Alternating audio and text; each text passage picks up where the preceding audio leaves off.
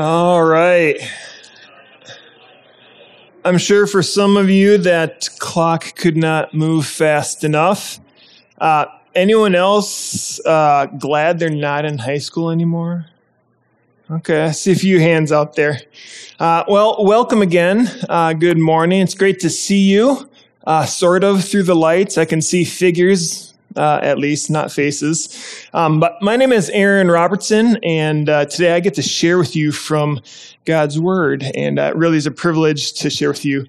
And so one of the things that people recommend when speaking or teaching, preaching, that kind of thing, is that you share a little bit about yourself to build some rapport with the audience. So I'm going to do that right now, sharing some information. And these juicy nuggets actually come from an important document called my driver's license. So I am born September 14th, 1981. I am a male. I'm 6'3", 215 pounds. My eyes are blue, and I want to be an organ donor. All right, so that's probably enough information. No, in all seriousness, before Drew regrets having invited me, I want to share a little bit about myself, my family. I think I'm in charge, maybe. I don't see my slide, though. So my wife, Erica, and I, we've been married for 15 years now, and we've been at Hope for a little over 11 years, which means we date back to when we dropped our kids off in closets at Hope West for nursery because there was no room, a little too crowded. So we've got 4 of them. We're equal parts blessed and crazy. So Miriam in the middle there is 12, going into 7th grade. Aubrey is 11, going into 6th grade. And Christian, as of today, is 8 years old.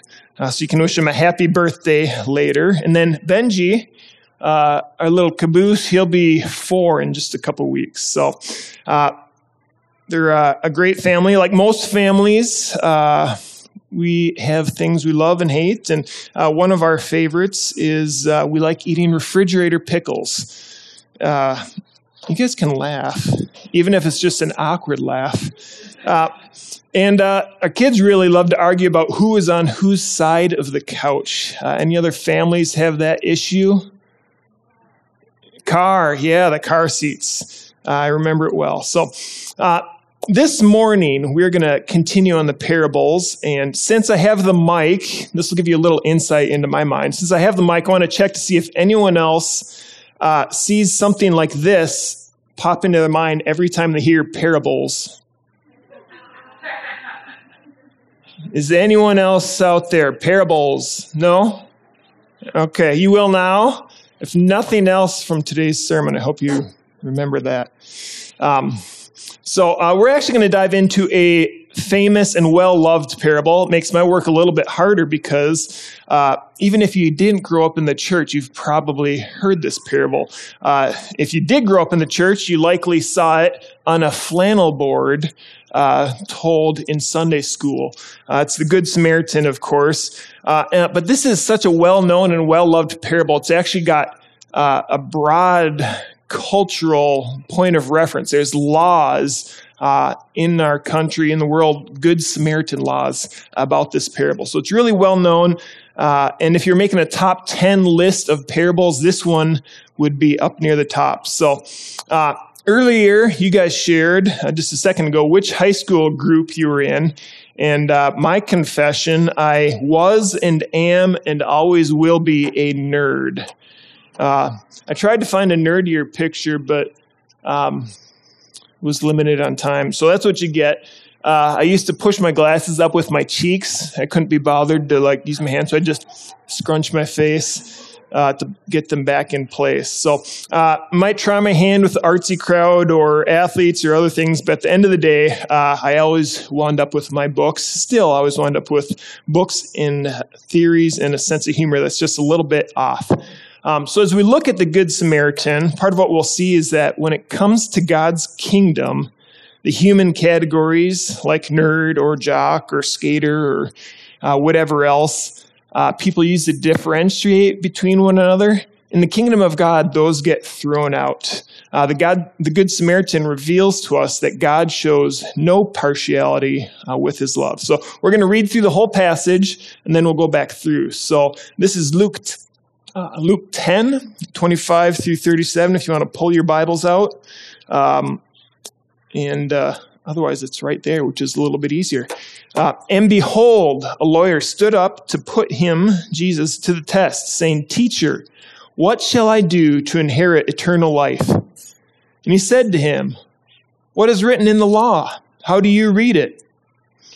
And he answered, "You shall love the Lord your God with all your heart, and with all your soul, and with all your strength, and with all your mind, and your neighbor as yourself." And he said to him, "You have answered correctly. Do this, and you will live." But he, desiring to justify himself, said to Jesus, "And who is my neighbor?" Jesus replied, "A man was going down from Jerusalem to Jericho, and he fell among robbers, who stripped him and beat him and departed, leaving him half dead. Now, by chance, a priest was going down that road, and when he saw him, he passed by on the other side. So likewise a Levite, when he came to the place and saw him, passed by on the other side. But a Samaritan, as he journeyed, came to where he was, and when he saw him, he had compassion. He went to him and bound up his wounds, pouring oil and wine on. Then he set him on his own animal and brought him to an inn and took care of him. And the next day he took out 2 denarii and gave them to the innkeeper, saying, 'Take care of him, and whatever more you spend, I will repay you when I come back.' Which of these 3 do you think proved to be a neighbor to the man who fell among the robbers?" He said, "The one who showed him mercy."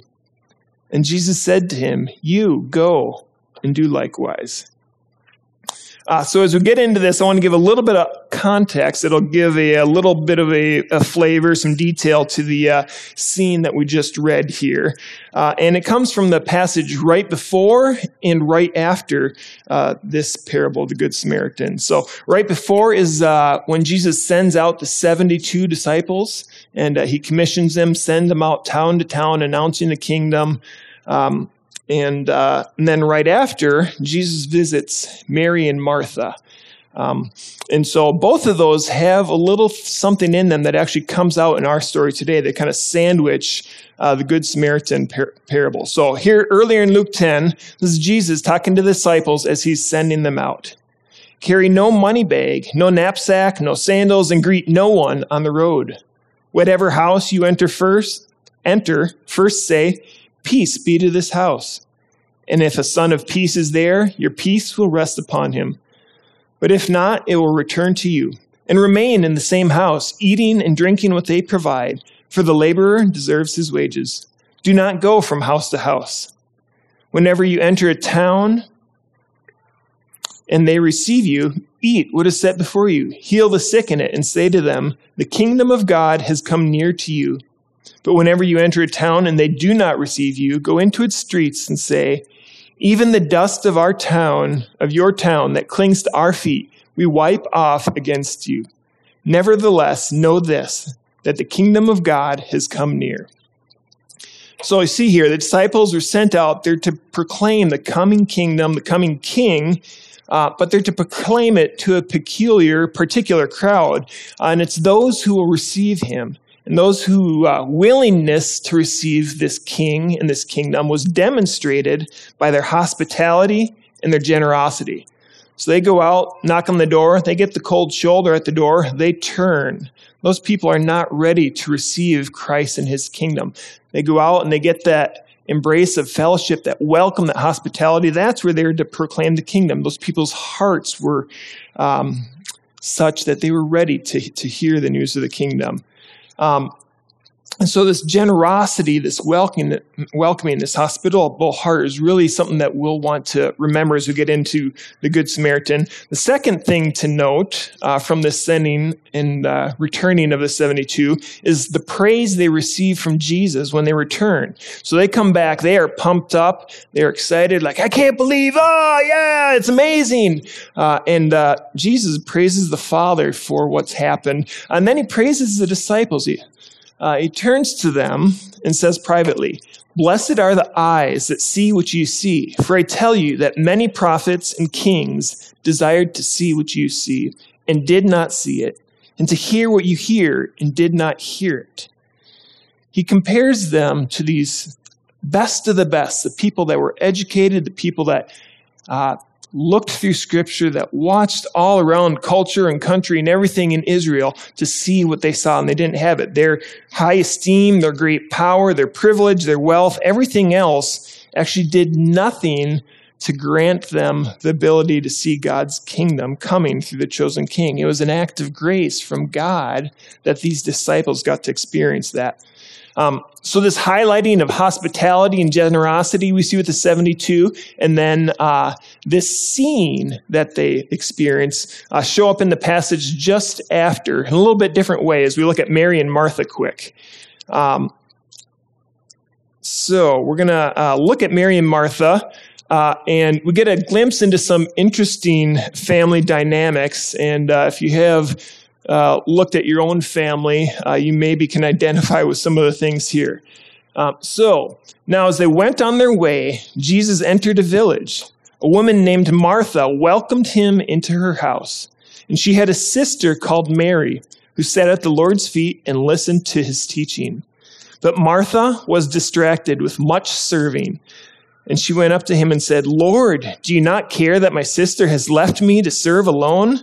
Tell her then to help me." But the Lord answered her, "Martha, Martha, you are anxious and troubled about many things, but one thing is necessary. Mary has chosen the good portion, which will not be taken away from her."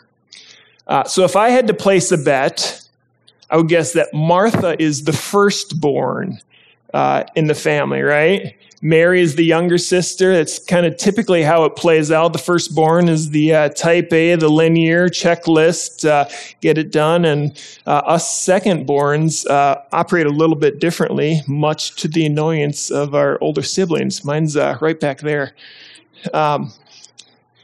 So fascinating family dynamics. My wife is a firstborn. I'm a secondborn, so I actually get to live some of this every day.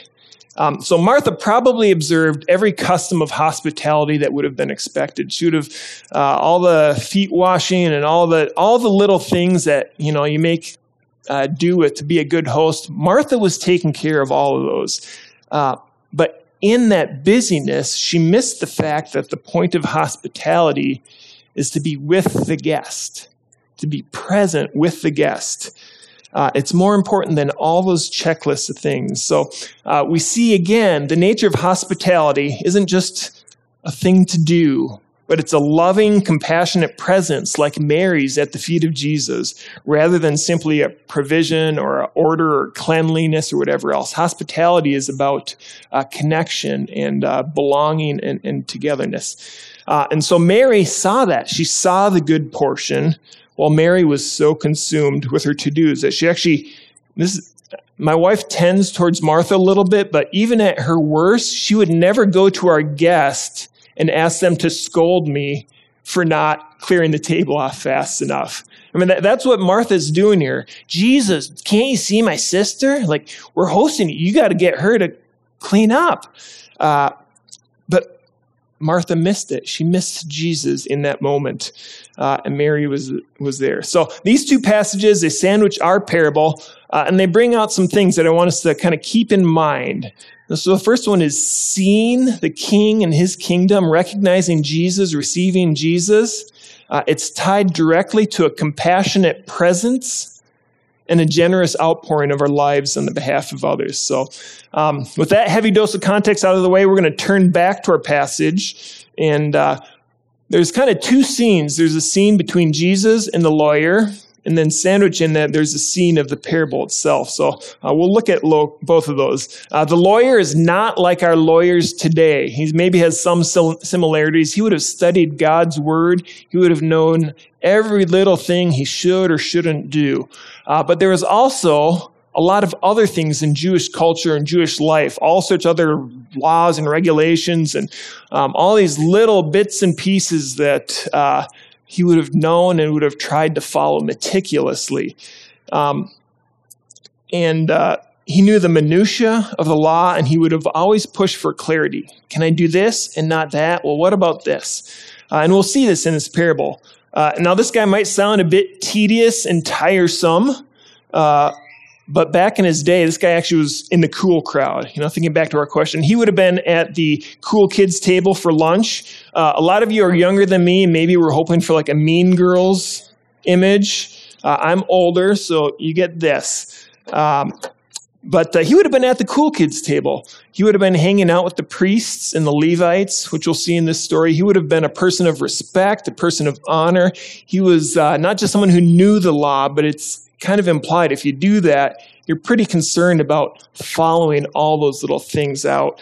And so he would have been a cool kid.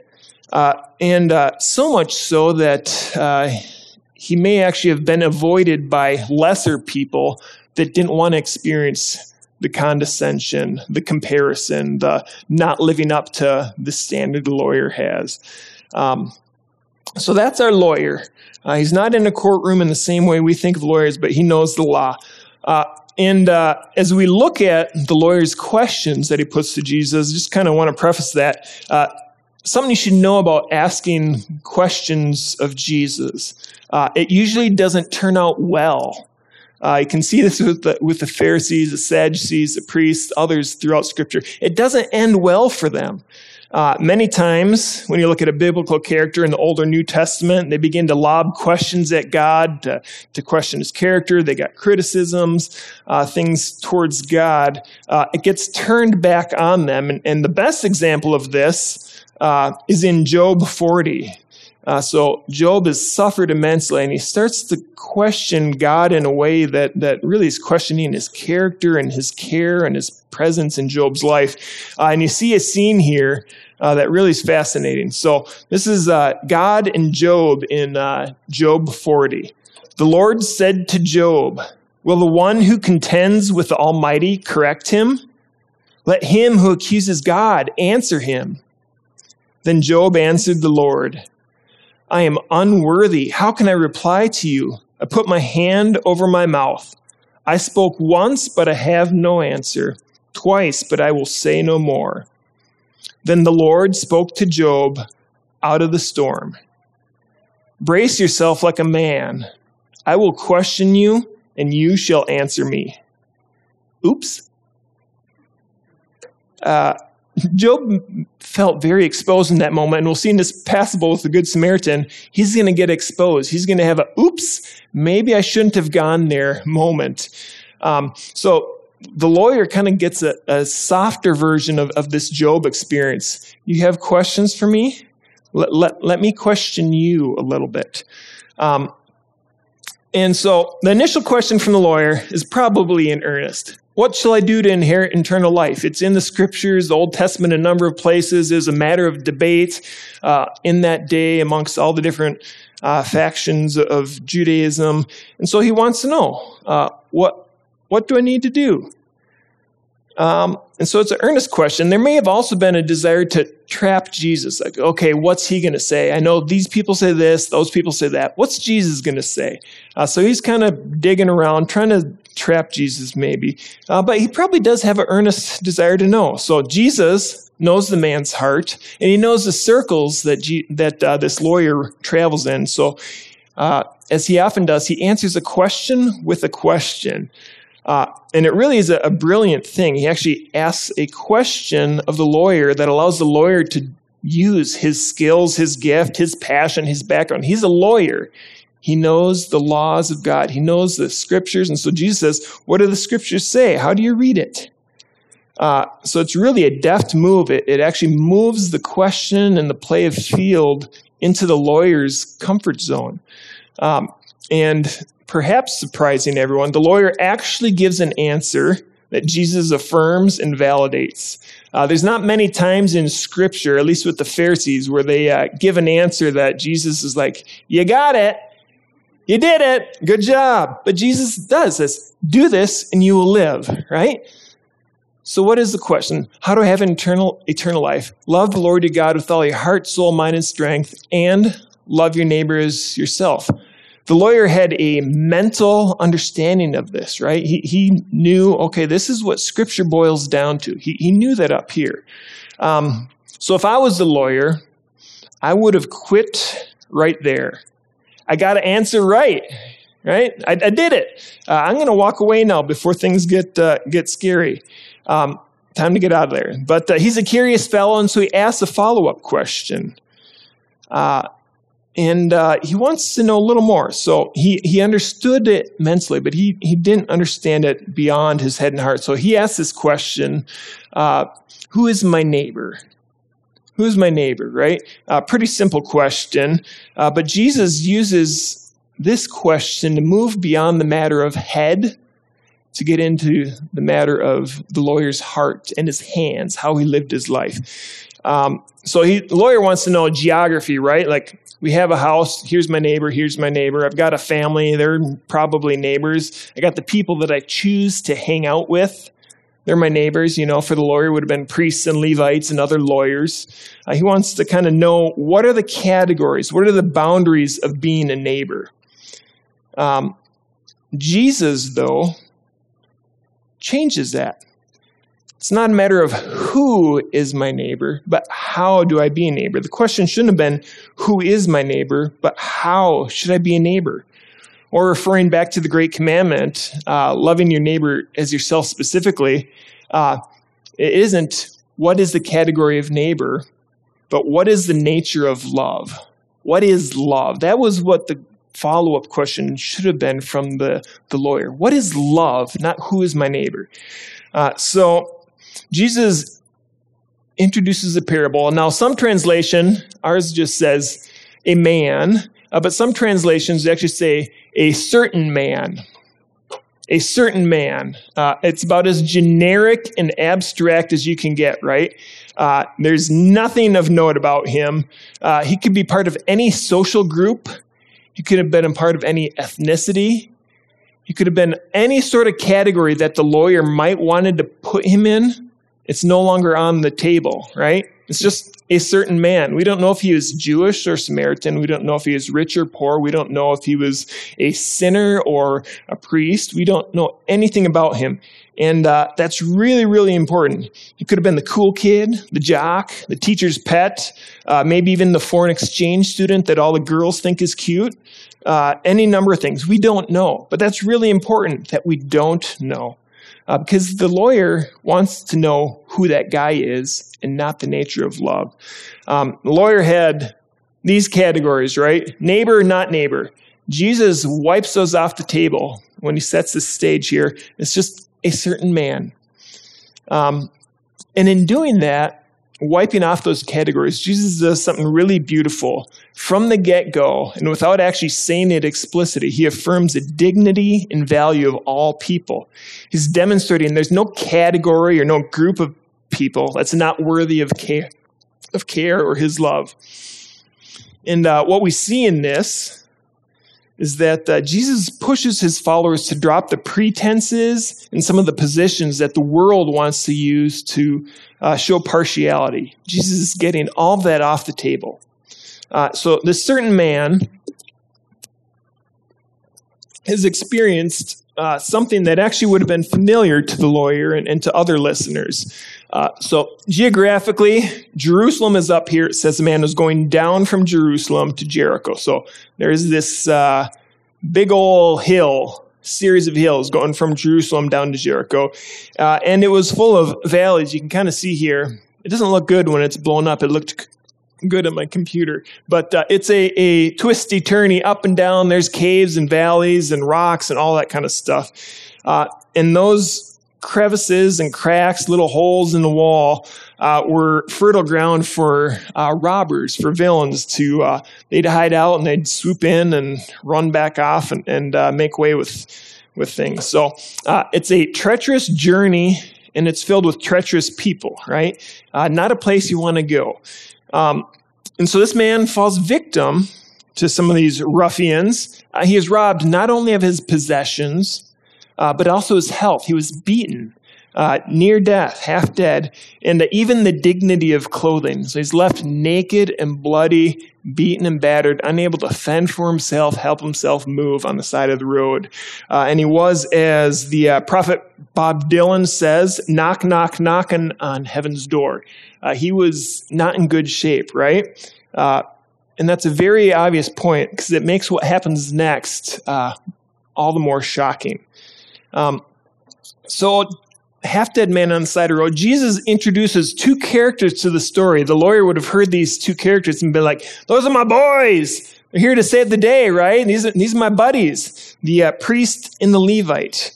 And the lawyer probably would have traveled in some of those same circles. These were people concerned about purity, about the law, about all that God's people thought they needed to do to be right with God. So he would have identified with them right away. So priests and Levite, these are the movers and the shakers. These were ordering all manner of life, not just for worship, but for community and fellowship and how they related to one another.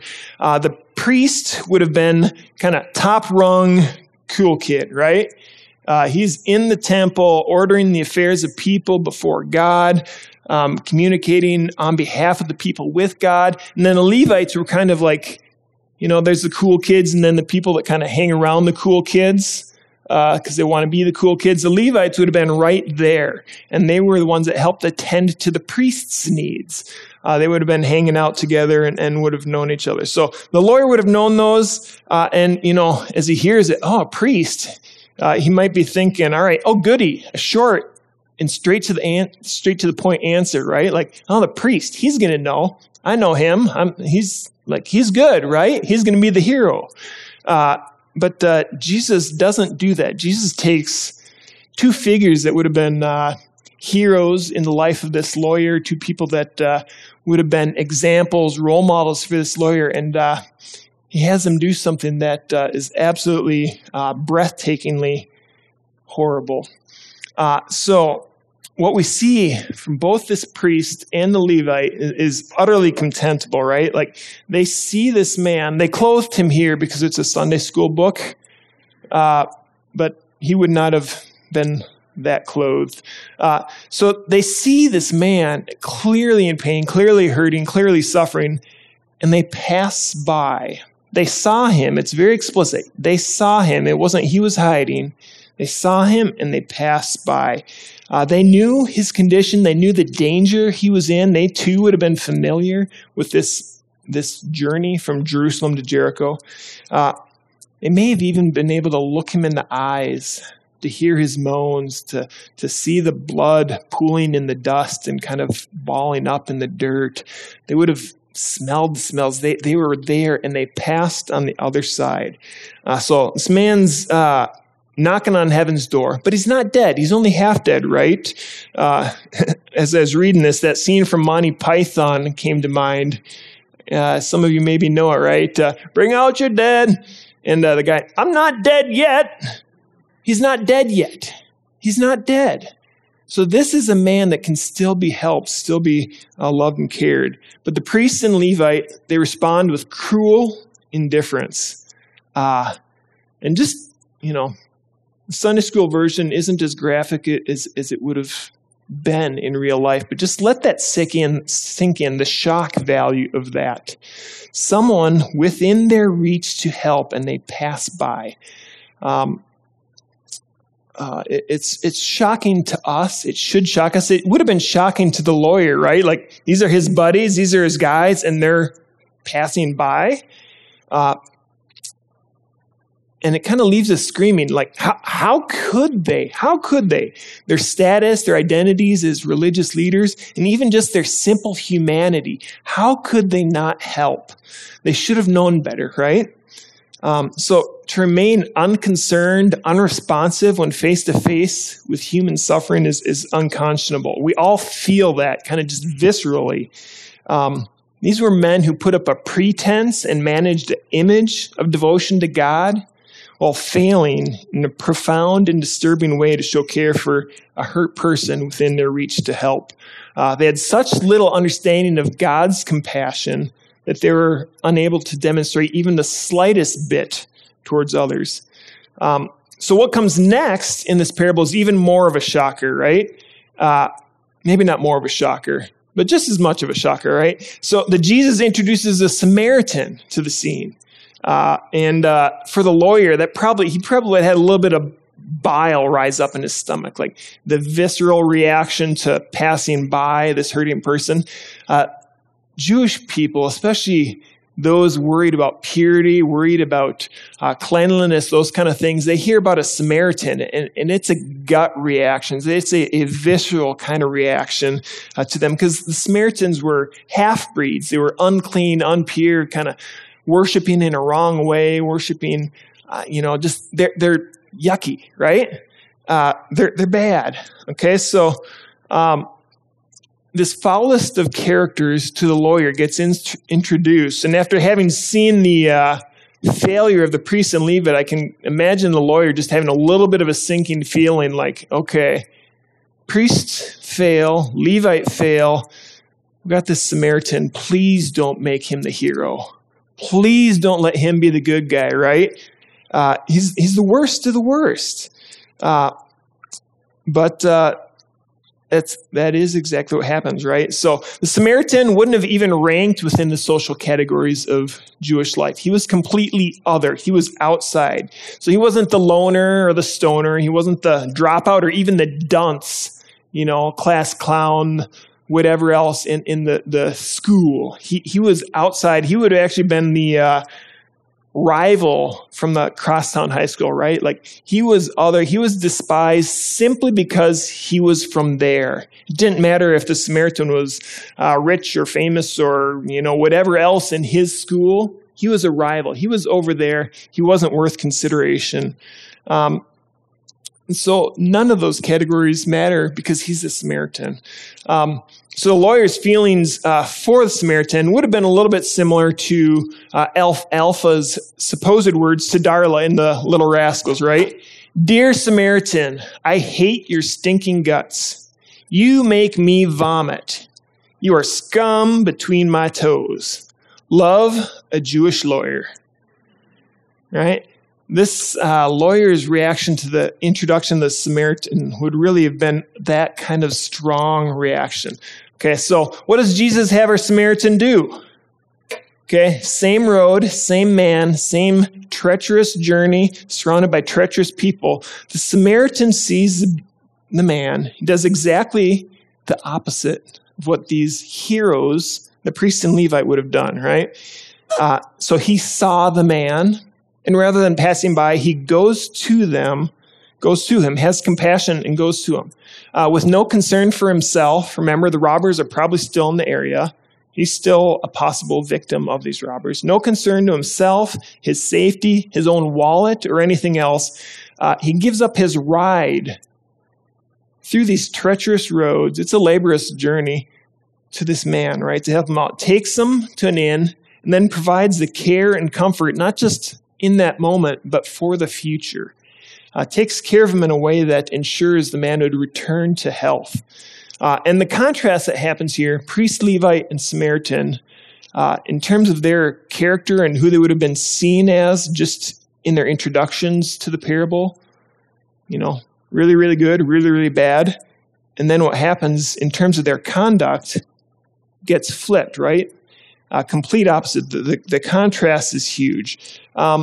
And what this does is reveals the heart of the lawyer, right? Remember, he wanted to know who was a neighbor. He wasn't concerned with how do I love. And so Jesus, in asking or in telling this story,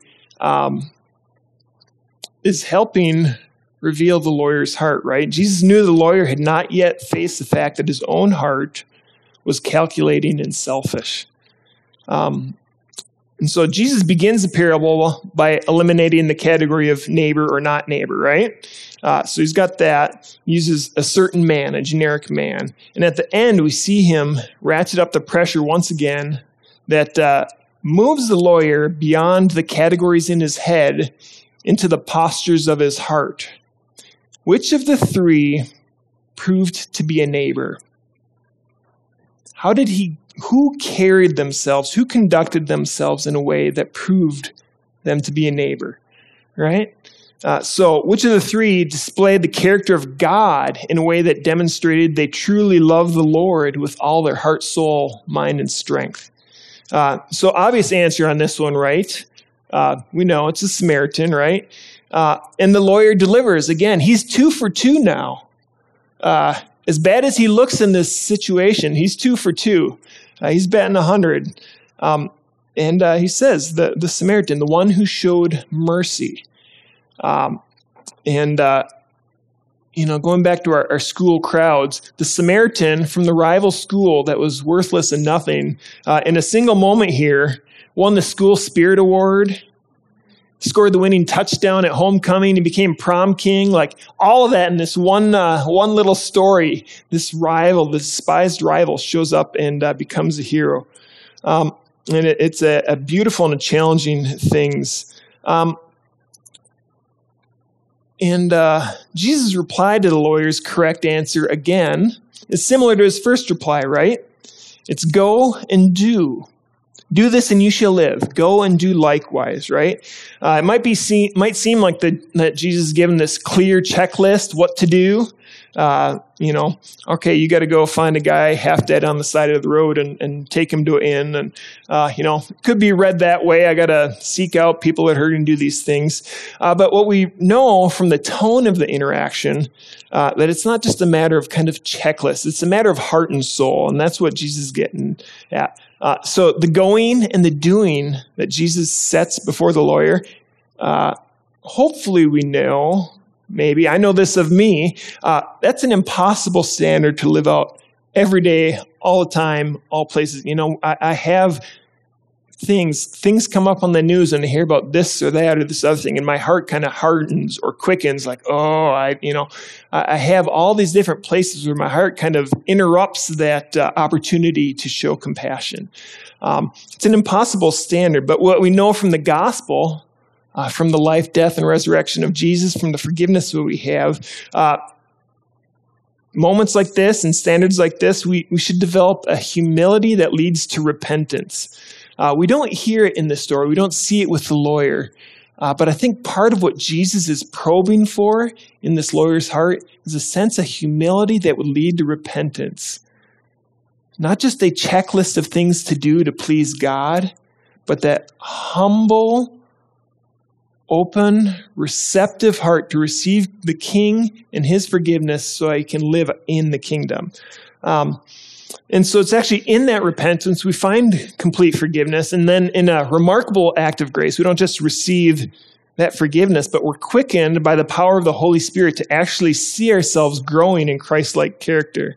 Unlike the lawyer who sought to justify himself, we can fall before Jesus to be justified by him. We don't have to have a checklist of things. Jesus has taken care of that checklist. We can be justified in Christ. He's fulfilled all the requirements of the law and commands. So Jesus isn't calling us to an impossible life of compassion, sacrifice, and generosity without having already done so himself. So we're going to look back a couple things here to pull out from this. And these showed up in the 72 being sent in the Good Samaritan and Mary and Martha, right? So those who should know better, those who should see into the ways of God and his kingdom, often fail to do so. The kings and prophets and Martha that we mentioned at the beginning failed a kingdom of God vision test, right? They didn't see it. So too did the towns that rejected the 72 disciples. They didn't see it. And in our parable, the priest and Levite, they did not see the opportunity to live out the compassion of God. So I hope, we don't know, we never learn the outcome, but I'd love to think that during this passage, after this passage, this lawyer was moved from blindness to sight. I hope that Jesus' questions and responses probed his heart, moved into his heart in a way where he looked at and moved from blindness to sight, where he would not be a priest or a Levite passing by, but he would be a good Samaritan. Next thing, a love of God and acceptance of his king and kingdom involves a demonstrable commitment to compassionate presence, generosity, and mercy. So the 72 disciples were at the mercy and the hospitality of whoever would receive them. They received from the generosity of others. We see that with Mary sitting at the feet of Jesus to be present with him. She wants to be near to him, to fellowship with him, to learn from him. And our Good Samaritan obviously raised the standard for what that looks like in his sacrificial commitment to those ideals. And then next one, God does not have boxes and categories for us in choosing who should receive his or our love. We don't have the right to put boxes on who's in and out in receiving our love. The call is to a certain man, a certain woman, any man, any woman. Totally open. Those categories are thrown away. And then to go and do likewise. That command of Christ, it's impossibly challenging to follow through with, yet the call remains, right?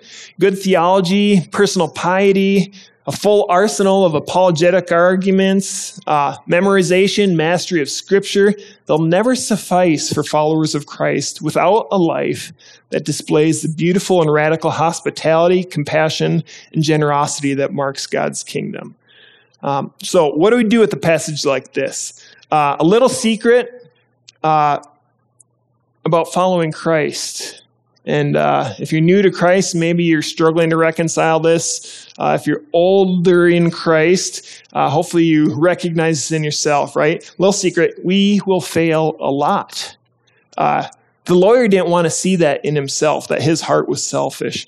But we can be humble enough to acknowledge this. We fail a lot, right? I, for one, when I hear love the Lord your God with all your heart, soul, mind, and strength, and love your neighbor as yourself, I feel a little inadequate and ill-prepared, right? To do that all the time. Like, my kids sometimes drive me crazy and I don't have the patience, right?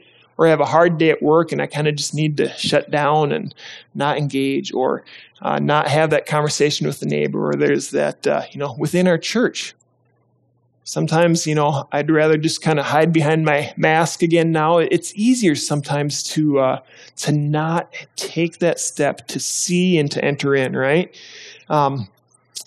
So the Christian life is one long experience of Pinterest fails, right? I think Drew's probably shown Pinterest fails up here before, right? So God holds us up something beautiful, right? He shows us something beautiful and good and pure and holy and right? He's the one on the left, right? God shows us this beautiful thing, and then we try to go after it, and our best efforts, they fail. Even our best efforts don't quite get there, right? And so over and over again, we could scroll through. There's pages of this if you want to Google and receive some encouragement in your Christian walk, right? We don't get it right, and that's okay. Our life is one long repeat of these Pinterest fails. But with the power of the Holy Spirit in our Christian fellowship and encourage one another, we actually get to try again and again. And again, right? And little by little, God starts to work in us. He helps our hands to not butcher Cookie Monster, right? Little by little, we start to look more like Christ, more like the real thing. So when we acknowledge those failures, our hearts are softened to God's grace in a way that allows him to enter into our lives in a way that gives us eyes to see, like the Samaritan, right? Gives us eyes to see. And it's only in truly seeing that we can ever hope to receive the compassion, mercy, hospitality, and generosity that Christ offers to us. And in that receiving, then we get the power of the Holy Spirit to live that out. So another thing that this passage challenges us with is, where do we place ourselves in the story, right? And maybe you had bits of all three kind of echoing in your heart. Are you a lawyer or a priest or a Levite? Are you putting categories or boundaries on who will and won't receive your compassion or love? Or are you striving to be the Good Samaritan, right? Are you walking with God in such a way that there's an overflow of your life into the life of others? Or perhaps you see yourself in the beaten man, left half dead on the side of the road, and you see our Savior in the Good Samaritan. Or maybe you've never experienced that compassion from our Savior. Maybe you're that beaten person on the side of the road, and you're waiting for that Good Samaritan, for that compassion and love to show up. So I want to close on this, actually, because it's important. Our sins and the work of the devil have left all of us battered and broken and spiritually dead. We don't even need to turn on the news to see Haiti, to see Afghanistan, to see all these other places, to know that there's some profound and deep brokenness. We could walk down any one of our streets, look behind any one of the doors or the houses there, and we would see hurt and pain of some sort. And behind our own doors, right? Behind the own doors of our own heart, we have hurts and pains and griefs that we carry. We live in a treacherous world full of treacherous people, not least of whom we should count ourselves, right? But God did not stay on his side of heaven indifferent to our pain. He sees it, and he knows it, and he cries over it. In fact, he chose to enter into our pain, right? To suffer with us, to die for us. He had compassion on us. He showed mercy toward us. He gave generously to provide for us so that we can receive the eternal life that the lawyer wanted. He binds up our wounds. He carries us when he can't move. He provides shelter for us. Okay? All those things are true of us. And God does that for us. So all of this he did so that we could join him in sharing that same compassion, that same mercy and generosity to others. We have access to an unbridled, unbounded, and overflowing love for a world and for people crying out, "I'm not dead yet." We have neighbors that are hurting and grieving. They're not dead yet. They want that cup of water. They want that wound to be bound up. They want that loving and compassionate presence, right?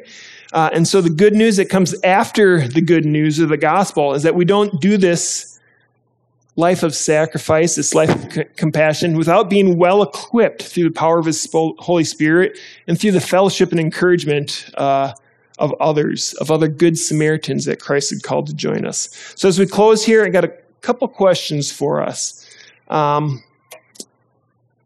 And I want you to place yourself in the story, right? And you might be in a couple of these characters. You might identify a couple places. When I'm at work, I really have a hard time showing compassion towards this. They grind my gears. I can't do it, Lord, right? Or maybe it's at home and things are hard. Maybe it's you watch the news and it's like, well, they got what they deserved, or they, whatever kind of social circles and situations, you might be a couple different things. So how are you like the beaten man? How has sin, your own or that of others, left you beaten, broken, and left for dead? And have you, like blind Bartimaeus, if you guys remember the story, crying out on the roadside, "Son of David, have mercy on me"? Have you cried out to Jesus to have mercy on you, to show that good Samaritan compassion towards you, to see you and to bring his compassionate presence into your life in a powerful way? Are you the beaten man? Are you the lawyer, the priest, or the Levite? Where have you placed boundaries around the limits of your compassion, mercy, or generosity? Where have you set the limits? Who's excluded from that? And you can think of categories. Usually when you watch the news, that's where kind of categories come up. This people or that group or that crowd. It's easy to kind of think of people in the abstract and pray and repent over that. But in your own life, who are names and faces that come to mind? Who are those people where it's really hard to do that, right? We all have them. Let's name them. Name them before the Lord and say, I need your help, Father. I need the power of your Spirit to allow me to be a compassionate presence instead of a cold presence or an indifferent presence. Help me do that, Lord. So who are those groups that you have a hard time showing compassion to, and who are individuals? And then the Good Samaritan. Some kind of heart checks if you feel you're living as a Good Samaritan, if you're doing well with this. It's just a heart check. Is your compassion, your mercy, and your generosity a result of an overflow of receiving from Christ? The way that's how it should be. Or is it striving to justify yourself? The lawyer could have left this conversation two ways. He could have gone and tried harder, done more, found more things to do, to look like the Good Samaritan. But we know Jesus, in conversations with other Pharisees, talks about, you look like this, but on the inside there's death, right? The lawyer could have tried to look like the Good Samaritan. Jesus wanted him to look like and actually be the Good Samaritan, inside and out. So is that compassion and mercy and generosity? Is it a justifying yourself, or is it an overflow of what you received from God? And then how can you invite other believers into opportunities to show Good Samaritan compassion? And I didn't know Drew was going to put up Arrive Ministries. I actually was going to mention them. On our news this week, all over social media, there is crisis and calamity. There is pain and suffering. And maybe it's not helping host a refugee family. There will be Afghan families on the ground in Minnesota very, very soon. There are people in Haiti that are hurting, that need supplies. There's the food shelf that our church helps serve with on a very regular basis. You have neighbors that you might not know those hurts and pains. And so one of the things that I like to think about, I've got neighbors. I don't really know what goes on behind closed doors. I don't know what's in their heart. I don't know all those griefs and sorrows. So one of the things, if you're kind of feeling stuck, like I don't know where to start, I can't go to Afghanistan or Haiti. I can't, do some things. But 3 quick steps help you love your neighbor. Prayer, care, and share. So the first one, just pray. Just ask the Lord that He'd grant you opportunity for a conversation to be that compassionate presence. So prayer. And as you pray and have that opportunity, you're going to hear something, a way to engage, to respond to them. So share. Maybe it's a word of encouragement. Maybe the fridge is empty and they need a bag of groceries. Maybe it's trouble with kids, family, whatever else. Find a way to share in that suffering. And then share. As you have a chance, share your motivation. Why is it that you can show that compassion? Why is it that you can show that mercy? It's because you've received compassion. You've received mercy. So we're going to close now with that. And just some questions for you to consider. There's really practical outworkings of this. I'm not going to give a long list. I mentioned Arrive. I mentioned some other things. Go to the Lord with this. Let Him lead you to what He would have you do. I'm going to pray, and then I actually don't know order of service, wherever Drew is, who's coming up next or what's happening next. But I'll pray, and I think Colin's going to come back up. Heavenly Father, You sent Your Son. He was our Good Samaritan. He saw us. He saw our pain, and He drew near. He bound up our wounds. He carried us, brought us. He's bringing us to an eternal home one day, but He's provided for us. All our hurts and pains have been provided for and taken care of and healed up by You, Father. And that is an amazing gift, Father. And we know that in doing that for us, You want us to do that for others. So we pray that You'd work in each of our hearts and minds. Help us see those next steps. Help us see how we can be faithful to You in pouring out this overflow of love. Let us not ask, who is my neighbor? But let us ask, what is the nature of Your love, Father? We pray this now in Jesus' name. Amen.